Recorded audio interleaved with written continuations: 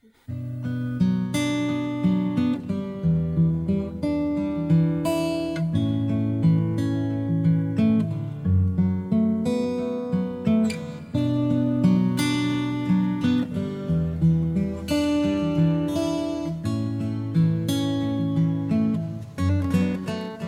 and welcome.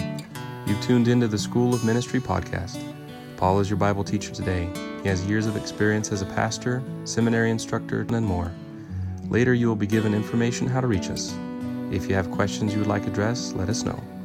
Maybe you have a need in your life and want to know how the Bible gives answers that apply to us today. Feel free to contact us. Now enjoy the lesson. If you have your Bibles, we're going to look in the book of Revelation and finish up Revelation today.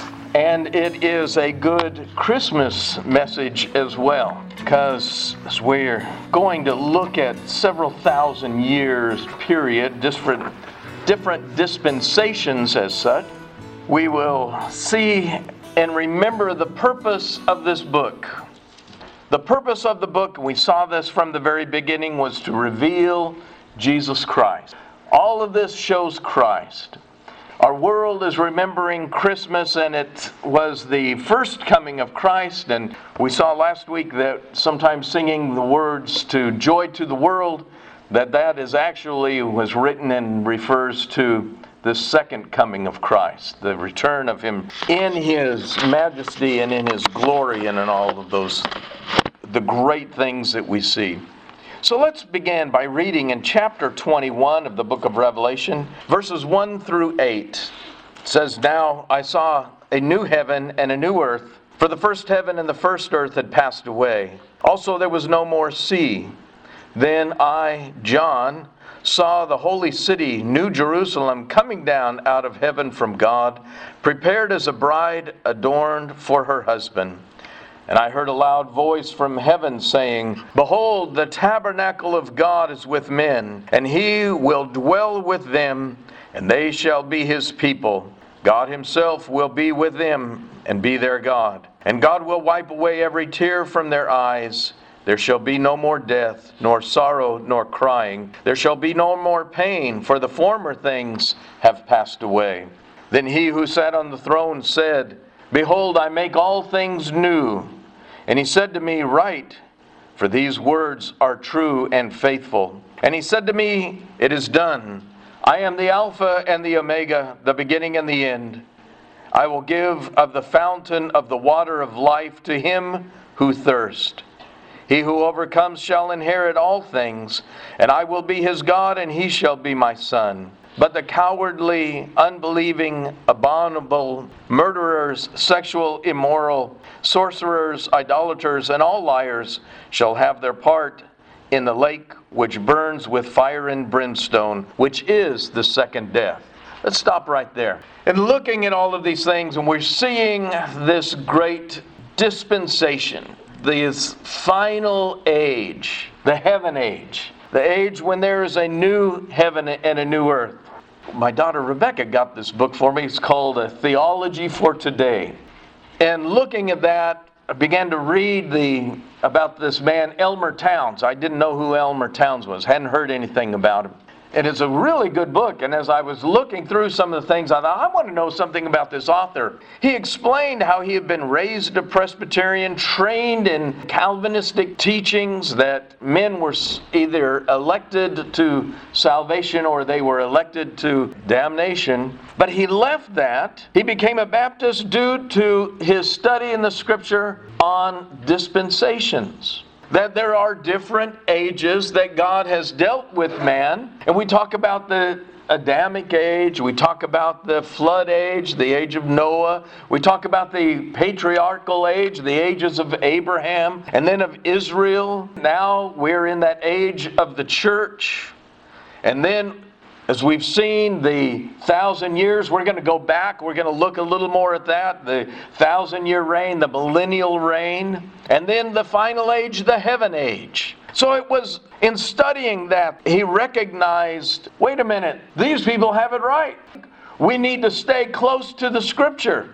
Because there was a man that came on the scene by the name of Augustine, and he came around 400 AD. Before that, all of our church fathers, the early church fathers, from the very beginning, they believed in what they call the premillennial view. All that's saying is that we believe that Christ comes, He returns to earth, all of the saved have been taken up, we've been raptured, we've been changed in a moment, in the twinkling of an eye, and then Christ, as we return with Him, He puts an end to the battle of Armageddon. He begins to rule and reign for 1,000 years. That's the premillennial view. For Augustine, no one ever thought of any other view. And I think that that's because that's a biblical view. And we're going to see that this morning. By the way, Augustine brought in a lot of different ideas. He was the one that brought in the idea of purgatory, of praying to saints, praying to Mary. Having been raised Roman Catholic, I was trained up in all of those things. So that's what you should do. That's what church was about. But I think if we just get back to the simple Scriptures, we just stay with the Word of God, then all those other things just kind of fall off. If others get caught up in those things, well, we'll pray for them and we'll try to encourage them and build them up in the Word of God. We certainly don't want to belittle them. Although I do believe we have the truth, and I do believe we're right. But we don't want to browbeat people. We want to encourage them just in the simple truths of God's Word. Well, I hope that in reading through this book, the book of Revelation, I hope that things have become clear to you, that the symbolism and everything that we have looked at and the symbols and the actual events makes it clear that we are living in the last days. We are living in those dangerous days where we're seeing danger more and more. We've seen the violence increase in our land expediently. And not only in our land, but it's happening worldwide. And all of the different things that we see, because these are the birth pangs for the coming of Christ. Our world is thinking about the first coming, when Christ came in a manger. The Creator, the one who spoke and this world came into being, and here He is lying in a manger in a horse trough in the feed bin because they had nowhere else to lay Him. The King of Kings, and now we're going to see that final position, because in all of the book of Revelation we see Christ revealed. Our world is thinking about that babe in a manger. And you know, oftentimes babies aren't convicting. They're warm, they're cuddly, you don't feel bad. But when we see the King of Kings and the Lord of Lords, then we recognize, oh, His righteous, great, almighty God that He is. And we'll recognize His true position. That's why the book of Revelation has been given, to reveal Jesus Christ, so that we see Him full and complete. If you have your Bible, open them please to chapter 20 and verses 4 through 6, because we're going to begin looking at some things that will affect us in the future. If you are a child of God, you're going to be included in this. Look what he says. And I saw thrones, and they who sat on them, and judgment was committed to them. Then I saw the souls of those who had been beheaded for their witness of Jesus Christ and for the word of God, who had not worshipped the beast or his image, and had not received his marks on their foreheads or on their hands. And they lived and reigned with Christ for 1,000 years. But the rest of the dead did not live until the 1,000 years were finished. This is the first resurrection. Blessed and holy is he who has part in the first resurrection. Over such the second death has no power. But they shall be priests of God and of Christ, and shall reign with Him 1,000 years. Here's that 1,000-year reign, that millennial reign. As we see evil kind of permeating society, evil thinking, I'm just amazed. Sylvia and I were talking about it. Doesn't seem like we're living in a God-fearing land anymore. People no longer fear God. But when you read this book, when we receive some of those things, we should be encouraged to have a healthy, reverent fear of God. We should be drawn back to recognize He is a gracious and a loving God. But to those that still hold on to their own ways, how sad, how awesome this God is. when Jesus is going to end it all. Evil might look like it's winning, but God is in control. All that we've seen over and over is that Christ is in control. Well, why does he do 1,000 years? Why not, after the Battle of Armageddon, just go into this new heaven and new earth that we read about in chapter 21? Why 1,000 years? And I've been pondering that idea throughout this last week, but I believe it's because God's promises are all going to be fulfilled through the Scripture. That Abraham and all of Israel is going to receive the land grant, and Israel is going to be the great nation that they had been promised. All of animals, nature will be changed. Remember the lamb and the lion laying down together?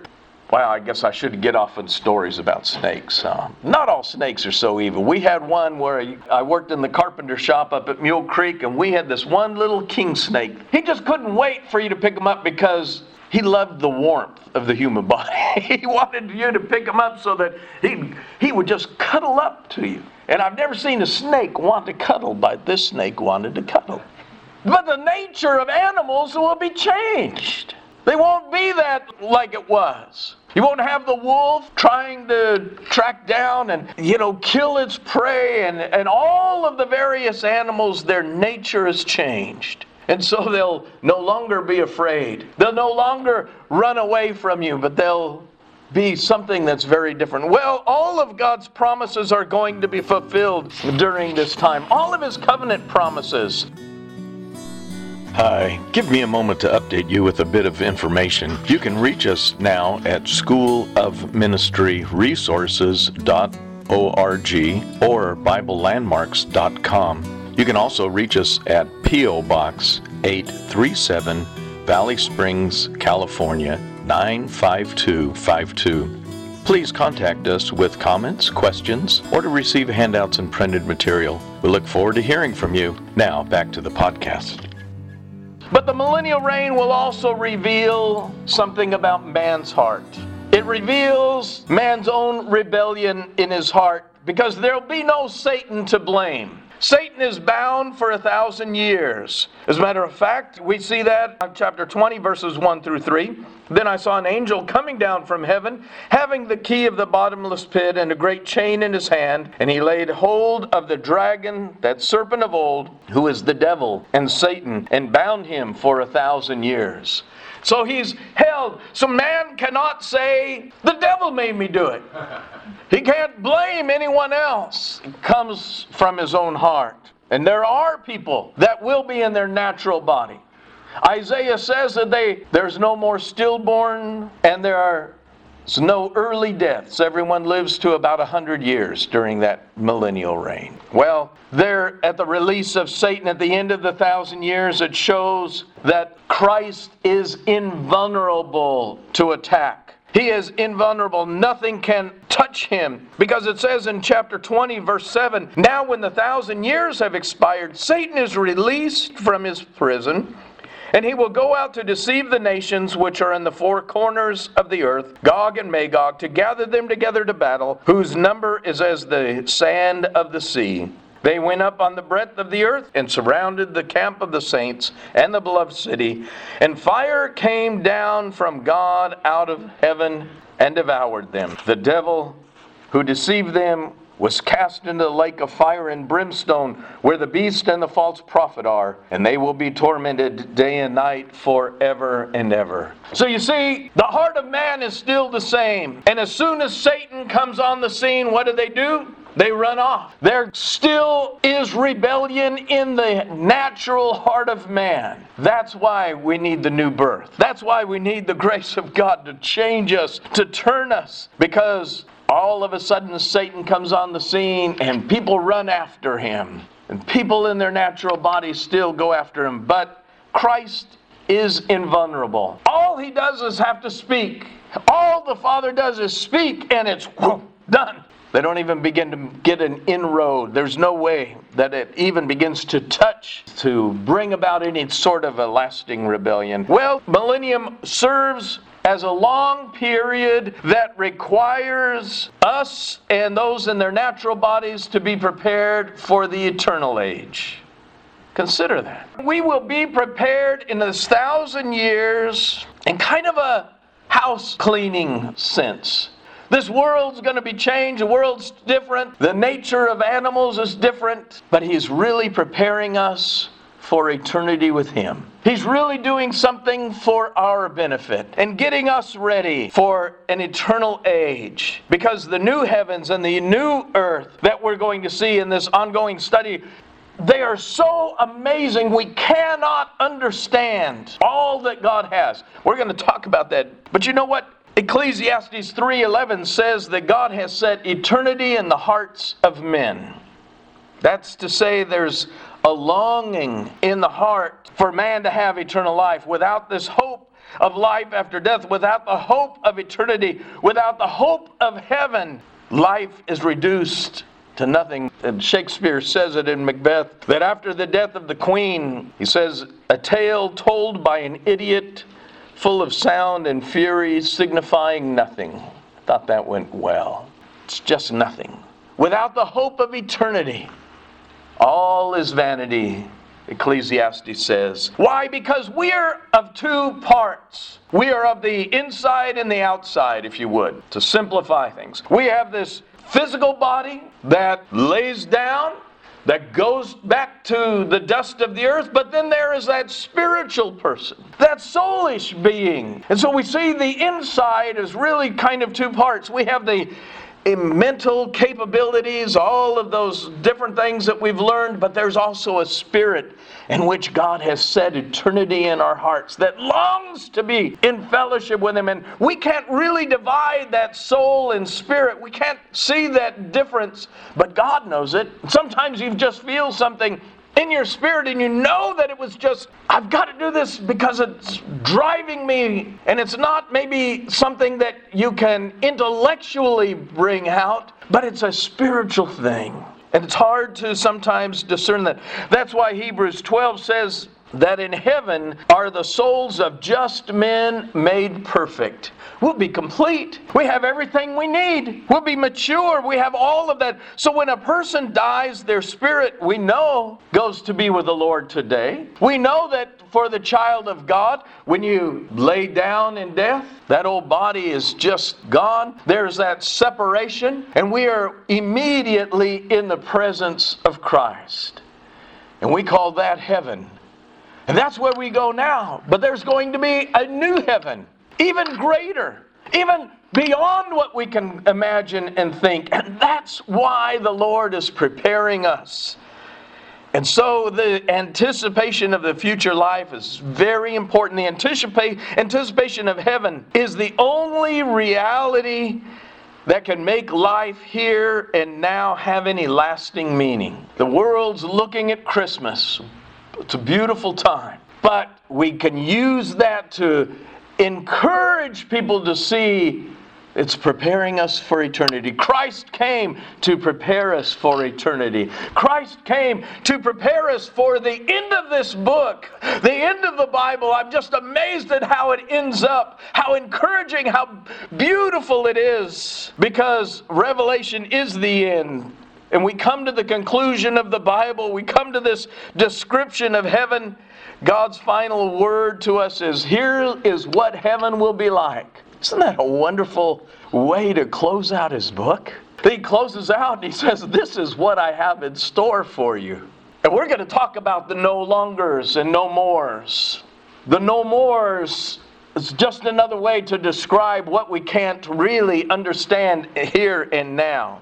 But here's the place, here's the sphere, here's the habitation, here's the experience the saints of God are going to have forever. And the Bible closes with this dramatic and wondrous presentation, the reality of heaven. I've heard preachers of old, and I love to listen to old-time preachers, these old recordings, and they were preaching on heaven and preaching on hell. And they were all fire, brimstone, all fired up. And here we have seen both. We've seen the first resurrection, that Christ is the first fruits, and we see the second death. Oh, how sad for those in the second death. That's separation. That is death. We'll talk about that a little bit more. We're going to try to get into some of this just a little bit. We've seen something, and I promised last week we would talk a little more. It's found in chapter 19, in verses 7, 8, and 9. It's called the marriage supper of the Lamb. And so before we get into the real ending and the conclusion of all of this great book, I want us to see things that the Lord has prepared, because this also, we see it in chapter 21, but in chapter 19, verse 7, 8, and 9, it says, "Let us be glad and rejoice and give Him glory, for the marriage of the Lamb has come, and His wife has made herself ready.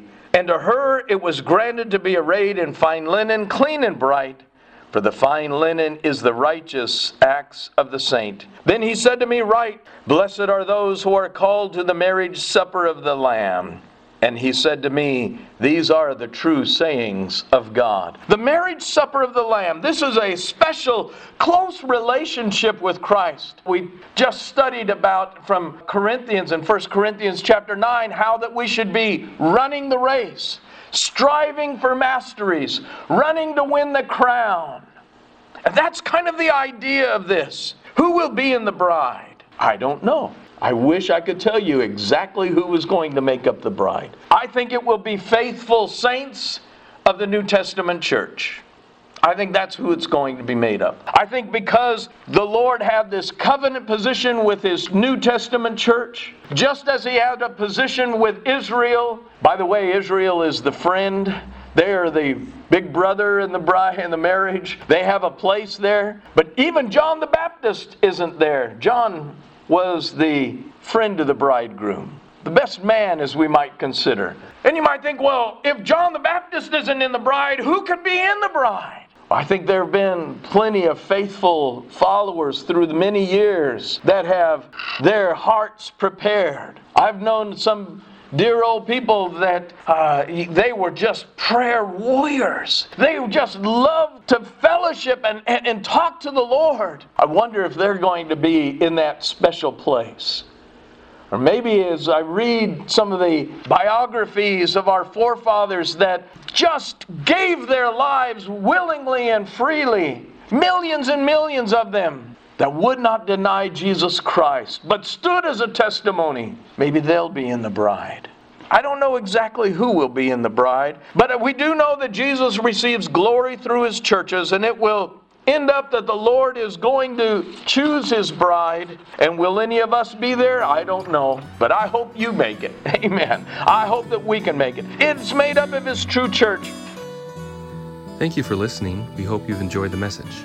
If you want to hear Paul in person and are in the Stockton, California area, we invite you to join us at Landmark Missionary Baptist Church, 301 East Alpine Avenue.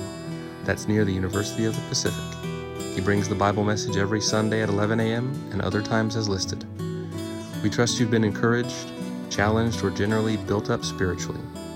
If this lesson has sparked questions on this or other topics, please see our contact information in the description or email us at sclofministry@gmail.com. We look forward to hearing from you.